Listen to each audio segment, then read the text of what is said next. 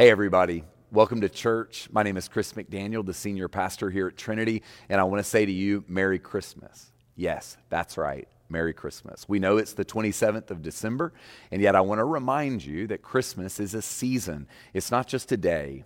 See, I grew up in a home where Christmas, like Easter, was just one day. It came and went, but I want to say Christmas lasts 12 days. That song you heard from your childhood, the 12 Days of Christmas, it's not just a clever song. It's actually a way for us to live into a season. So I want to call you to embrace Christmas for the entire season, all 12 days. Y'all, the mystery of God coming close to us, of Emmanuel, Jesus, entering the darkness of a human situation is such a big idea that it takes more than one day to wrap your heart and head around it. So let's lean into the Christmas season. Keep those Christmas trees up as long as you can get away with it. And we'll celebrate the fact that Jesus has come to us during this season. If you have your Bibles, please turn to Luke 2. We're going to read a long passage, but this is a passage that I think is actually really, really important because it gives us a snapshot into Jesus' very early life. I'll read, then we'll pray, and then we're going to try to think some deep thoughts together concerning the Word of God. After 8 days had passed, it was time to circumcise the child, and he was called Jesus, the name given by the angel before he was conceived in the womb. When the time came for their purification according to the law of Moses, they brought him up to Jerusalem to present him to the Lord. As it is written in the law of the Lord, every firstborn male shall be designated as holy to the Lord. And they offered a sacrifice according to what is stated in the law of the Lord, a pair of turtle doves or 2 young pigeons. Now there was a man in Jerusalem whose name was Simeon. This man was righteous and devout, looking forward to the consolation of Israel, and the Holy Spirit rested on him. It had been revealed to him by the Holy Spirit that he would not see death before he had seen the Lord's Messiah. So guided by the Spirit, Simeon came into the temple, and when his parents brought in the child Jesus to do for him what was customary under the law, Simeon took him in his arms and praised God, saying, Master, now you are dismissing your servant in peace according to your word. For my eyes have seen your salvation, which you have prepared in the presence of all peoples, a light for revelation to the Gentiles and for glory to your people Israel. And the child's father and mother were amazed at what was being said about him. And then Simeon blessed them and said to his mother Mary, This child is destined for the falling and rising of many in Israel, and to be a sign that will be opposed, so that the inner thoughts of many will be revealed, and a sword will pierce your own soul too. There was also a prophet, Anna, the daughter of Phanuel of the tribe of Asher. She was of great age, having lived with her husband 7 years after her marriage, and then as a widow to the age of 84. She never left the temple, but worshiped there with fasting and prayer night and day.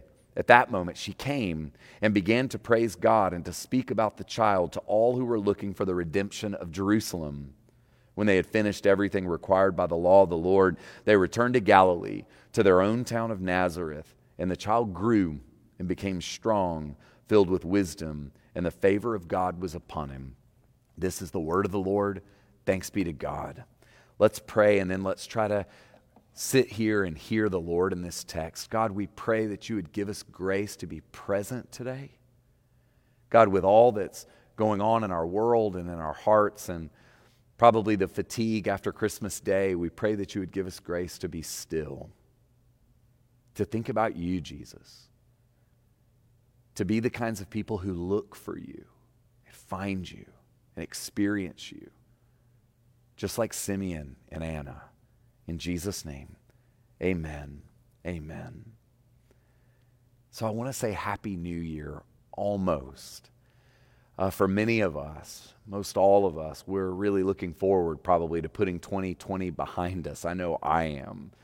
And my prayer and my hope for you and for me is that 2021 will be lighter and brighter than 2020.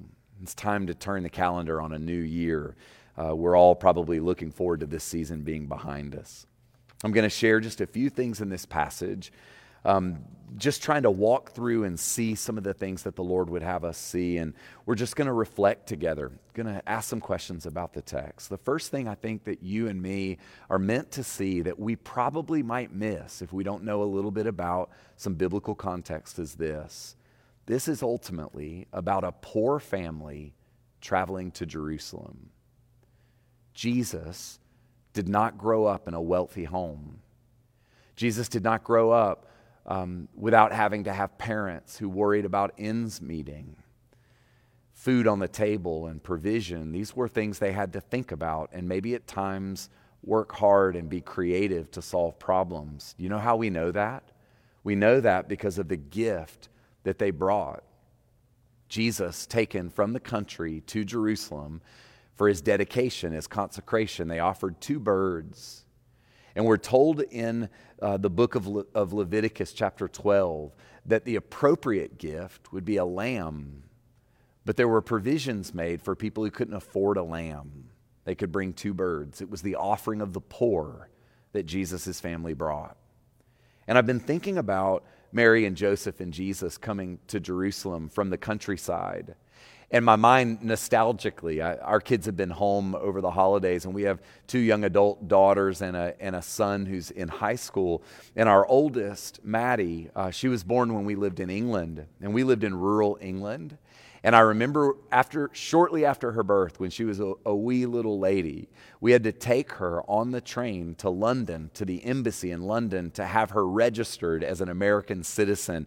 And I'll never forget how terrified Karen and I were putting our small child in our arms and traveling into the massive city of London in order to make her a legitimate American citizen. In some small way, I think I can identify with probably what Mary and Joseph felt. But the stakes were so high for them. Here they are, country people, poor people, and yet they're holding a miracle baby. They're holding a baby who is more special than anybody could have ever imagined. And my mind goes to Mary clutching Jesus at her breast and the busy hubbub of the city of Jerusalem. And, Jesus did not have a halo glowing around his head. There was nothing about him that would have drawn people to him. To everyone looking, except for Simeon and Anna, Mary and Joseph and Jesus were just another country family coming to the city to do what religious people did, to dedicate their child to the Lord. They would have been easy to overlook, probably wearing ragtag clothes. They would have been people who were not elite. And I think right now, maybe more than ever before, we need to remember that Jesus did not grow up in an elite family. Jesus grew up in a very normal family, but normal in first century Israel didn't mean middle class. Normal meant poor. Normal meant eking out a living. Y'all, Jesus knows what it means to rub 2 pennies together and hope something good would happen. Jesus grew up in a family where creative solutions had to be engaged in order just to get by. And I can't quite tell you why that hits me in such a powerful and profound way, why that does something to my heart, but it does. I think what it means is that when God said Jesus is Emmanuel, God with us, he didn't just mean God with us in the happy moments. He meant God with us in the nitty-gritty, the pain of life. So if you feel poor in spirit or poor, period, Jesus knows you. He is with you. And that is so important.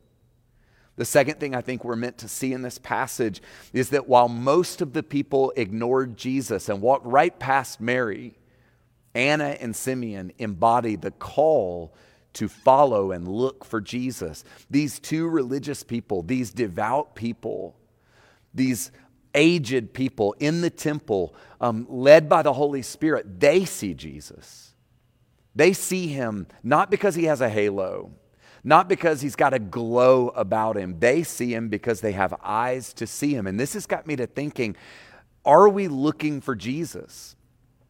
See, everybody around was probably hoping that a Messiah, a Savior, would be a ready-made liberator, that the Savior would be some sort of politician or a warrior. And yet Anna and Simeon, they actually have eyes to notice Jesus. And I just want to ask you this question. Do you have eyes to notice him, or are you just super busy? Too often I think we're just super busy. We're distracted. And maybe we're looking for someone else, something else to make us feel better. Well, Anna and Simeon have eyes to see Jesus. And as I've been thinking about them, a couple of things come to mind, and these are not going to be in the slides. I actually just want you to really pay attention to these 3 things because this feels really important to me, and I hope these will be significant for you. It's my conviction that Anna and Simeon see Jesus and recognize him in infancy because 3 things were at play in their lives. Both of these people had a sense of priority and had created space in their life. They knew what was most important to them. There was a sense of ordering. And it's a misnomer that you can have more than one priority. Priority means something is most important. And for Anna and Simeon, what was most important for them was to find the one who would console and redeem. But not only was important, they'd created space. And I just want to ask you, now is a time as you stand at the threshold of a new year to say what's most important, and will I create space for that which is important in my life? The second thing I think we're meant to see about Anna and Simeon is that they both had learned to be sensitive to the prompting of the Holy Spirit. Specifically with Simeon in this passage, we're told so many things about the Holy Spirit compelling him, the Holy Spirit nudging him, the Holy Spirit speaking to him. I believe that God's calling us to be moved by the Spirit. We've said elsewhere here at Trinity that the Holy Spirit's like a wild goose, that he's the shy person of the Trinity. And without tending to the Spirit, we'll miss so much of what the Spirit would say. Well, Anna and Simeon are sensitive to the Spirit, and I want to call you to endeavor in 2021 to be more and more sensitive to the work of the Spirit. You'll see Jesus when you are. You'll see Jesus when others will miss him. And thirdly, they were both willing to move. I think one of the challenges that many of us have is that we get stuck in our heads and we think a lot of things and we wonder a lot of things. We even learn or worry about things, but we don't move. Anna and Simeon went from sitting with the Spirit and making space to moving toward Jesus. And I love the fact that Simeon actually takes Jesus in his arms. He grabs a baby from a nervous mom and he holds the baby.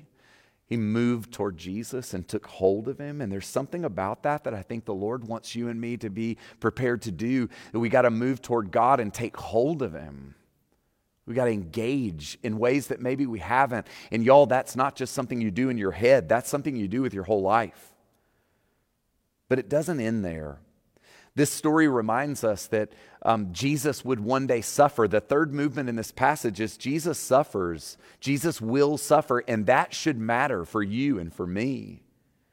Here during the Christmas season, we sit with the baby Jesus, and we hear that one day he'll suffer. And that doesn't feel very Christmassy, but there it is at the very beginning of the story when Jesus is 40 days old, an infant. Simeon takes him in his hands and then looks at Mary, the woman who loved him most, the first devoted disciple of Jesus, the one who had made room for him in her womb. And he says, "A sword will pierce your own soul. This child will be a sign that will be opposed." Now, how would you like hearing that about your baby? These words spoken over the infant Christ say something to us about the purpose of Jesus. And you know what that means for me? Do you know why I think that's a Christmas message for you and me? It may not feel like it, but it is. For this reason, Jesus, from the very beginning, was not going to stand apart from us in our misery. Jesus, from his infancy, was destined to enter into your suffering and show you how to do it redemptively. The fact that he would suffer means that Jesus doesn't shrink back from pain, and he can teach you and me how to engage the pain of our own lives in ways that are courageous and bold and redemptive. I believe that one of the fundamental things that we receive from Jesus, that we might be invited to receive from him today even, is the ability to face difficulty. And y'all, we are in the middle of the difficult time. The ability to face difficulty without running away and without losing sight of God. That's what Jesus teaches us here at 40 days old. And finally, we're told that Jesus goes home and he grows up. And I love the fact that this passage ends by saying Mary and Joseph took him home and they lived in Nazareth. They went back to redneck Israel. They went back to where poor people lived in a little fishing village in Galilee. And Jesus grows up, and the text says, almost as an afterthought, he was filled with grace and with wisdom. One day he would become the man that we would recognize on the cross. One day he would become the man who would feed the multitudes and walk on the water. But here he grows up. And as I think about this year and I think about the Christmas season and I think about what it means for God to come close to you and to me, what I think about here is that Jesus must grow up in me. This is what Paul meant when he said, may Christ be formed in you. Would Christ Jesus grow in you and take up more and more space? There's an invitation for you and me, for us, to make room for Jesus. And I believe that that's the best way we can honor him during this Christmas season. So I have a few questions for our consideration. And if you are in a group watching church at home, this is a great time to pause and take a picture of the questions. Talk about them among yourselves. If you are on your own, this is a great place and a way to journal, to maybe think through some things that would help us respond. Here are three for our consideration. What does it mean to you to hear that Jesus grew up in a poor family? I think that's important for us to think about. Secondly, where might God be inviting you to have eyes like Simeon and Anna? Eyes that recognize Jesus even when his work seems really small around you or in you. And thirdly, how might Jesus' suffering help you face your own suffering? I believe those three questions will help us really process and internalize and maybe apply some truth today. And now we're going to pray the Lord's Prayer. We're going to pray as Jesus taught us to pray before we turn you loose to go on your way. Let's pray together. Our Father, who art in heaven, hallowed be thy name. Thy kingdom come, thy will be done, on earth as it is in heaven. Give us this day our daily bread, and forgive us our trespasses, as we forgive those who trespass against us. And lead us not into temptation, but deliver us from evil. For thine is the kingdom and the power and the glory forever and ever. Amen. God bless you. Go in peace. We are so thankful to have you join us. And just as a reminder, if you're worshiping at home and not in our parking lot, you can come during the week and pick up communion kits. We want you to continue receiving communion as a family or a group of friends or on your own. God bless you. We will see you when we can see you. Amen.